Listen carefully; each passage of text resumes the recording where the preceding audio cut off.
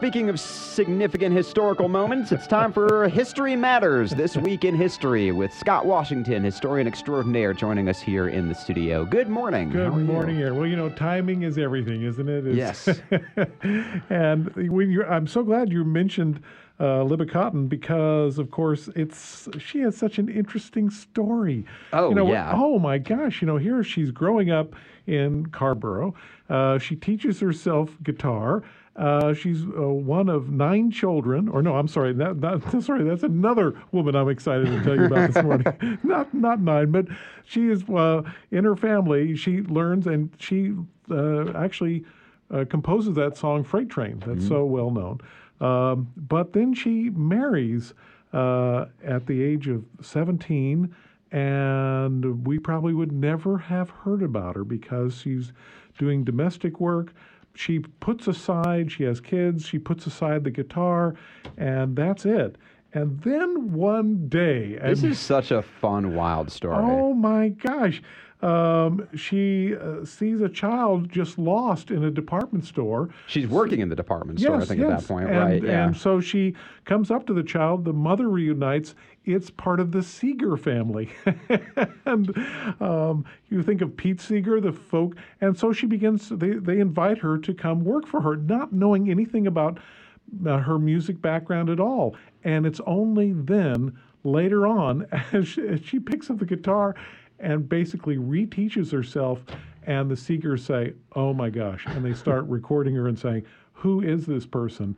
I mean, you know, that's one of the great stories. You know, You think of first act, second act, and then you have this incredible third act that certainly, you know, otherwise we would not have heard of her. And of course, the classic detail about Elizabeth Cotten is she was left-handed with a right-handed guitar, teaching herself how to play just by flipping the guitar upside down and learning how to play that way. It's so, and if you ever see any of the films about her, you're like, well, how is she playing this?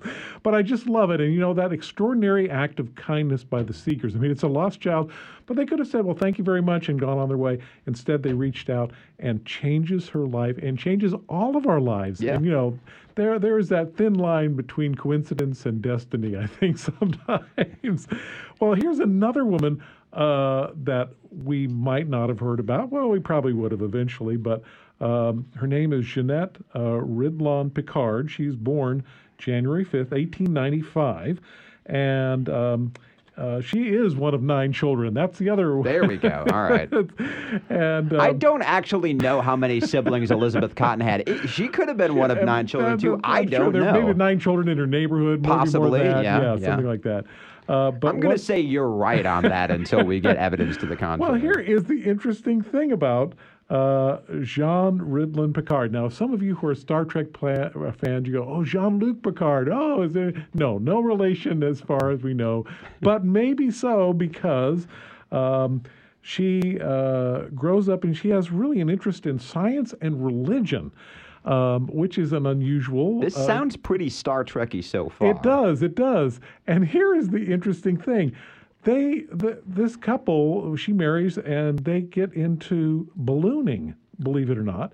And in the early 1930s, I mean, this is how early this was. I want to say 1936, she actually sets a record for being a woman who takes a balloon, the highest, and into the stratosphere, and is some credit as the first space flight by going up in a balloon. It's just amazing to think. And yes, she does land and bring down successfully. At what point do you say I've gone far enough? If you're like going up, like, did she go further than she was expecting to? Did she get to a certain point as she looks down and she sees, like, continents and oceans? Like, okay, I can descend at this point. Yeah, exactly. Well, she's, they call her the first licensed balloon pilot. And I'm thinking, do they have license for balloon pilots? But apparently they did. And that... Man, the first licensed balloon pilot did that with a balloon? Yes. I would just cancel the whole licensing program after that. I'm sorry, I said 1936. It was actually 1934, and she reaches a height of... Now, get this. I can't even imagine this. 10.9 miles up in a balloon. That's a lot. That is a lot. You have to have a real sense of adventure and like, how do I get this thing down? You know, I think of the Wizard of Oz. Yeah, I was going to say, I can't stop this crazy thing. I don't know how it works. But she got it down. She does. Yeah. But she also sets another record. Basically, later in life, she becomes one of the first women ordained as an Episcopal priest in 1971 and serves her life that way, which is just like such an unusual mixture of science and religion coming about that I thought that's noteworthy. So between Libba Cotton Day, we have Miss Picard, who does her incredible kind of feat as well. Now I've got to tell you about another one. If you've ever used recipes, and I think one of the great things about the internet, as we all know, is being able to look up a recipe and say, well, I only have 2 ingredients, and sure enough, there's always somebody who's figured it out. Or in the comments say, well, I did this, and you go, oh my gosh, that works. I've got zucchini and ketchup. What do you got? Well, we can thank somebody. Now, you've probably heard of this, the Fanny Farmer Cookbook. You thought that was made up. No, this was a real woman named Fanny Farmer, and she was born in 1857 in Boston. And on January 7th, 1896, she publishes this cookbook. And it was originally titled the 1896 Boston Cooking School Cookbook. Well, you can see how that would not probably didn't sell too well. Yeah. But it was really long, like 600 pages, and included like hundreds and hundreds of recipes, and was moderately priced at, I think, about $2, which would have been still considerable. That's a lot back then. Back then, that's right. But what was unusual about this cookbook was that she introduced the concept of measurements with spoons and, you know, things we take for granted now. How many tablespoons, how many cups, and up until that time, it was pretty much, well, you take, and you've seen some of the cooking shows, well, you just take a handful of this and put it in, you're like, what are they doing? Splash of this, Yes.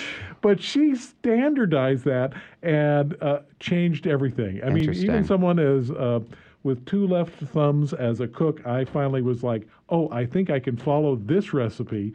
And so we all have a big word of thanks to these people. I was curious about the slight difference that you would end up with in the recipes versus like the British American measurements versus the metric measurements, right? Like you can almost approximate it, but it's going to be slightly different. And how does that affect the taste? Well, you know, I had a question about this one time because it said something about 2 grams of something. So I called in to one of the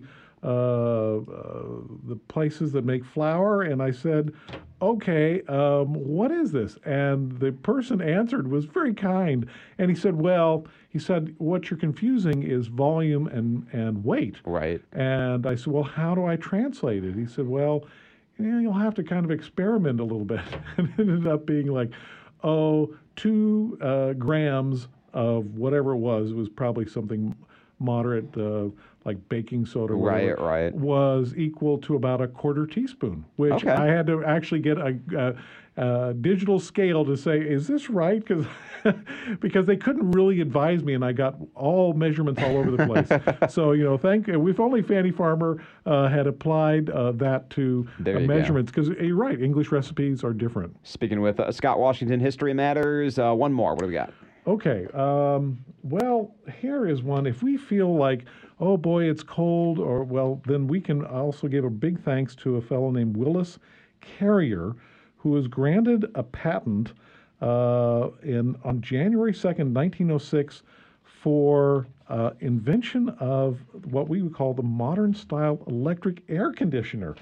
And what's incredible about this is that as he grew up in New York, he gets a master's degree in engineering, but then he's called in to help with a company that's printing. And because of the humidity over the summertime, they cannot get the printing presses right because there's either too much humidity or not enough, and they have to print pages over and over to get the right color spread. So he figures out how to do this in a building and a closed system to reduce humidity or add humidity, which is the basis of all modern air conditioning, which is just incredible to think, Oh, yeah. We all owe a huge debt to this fellow who figured out how to do that, all because he kind of followed a gut instinct like all these other people who are why the biographies of history drive history in such a profound way. And that is how history matters. Scott Washington, as always, thank you so much.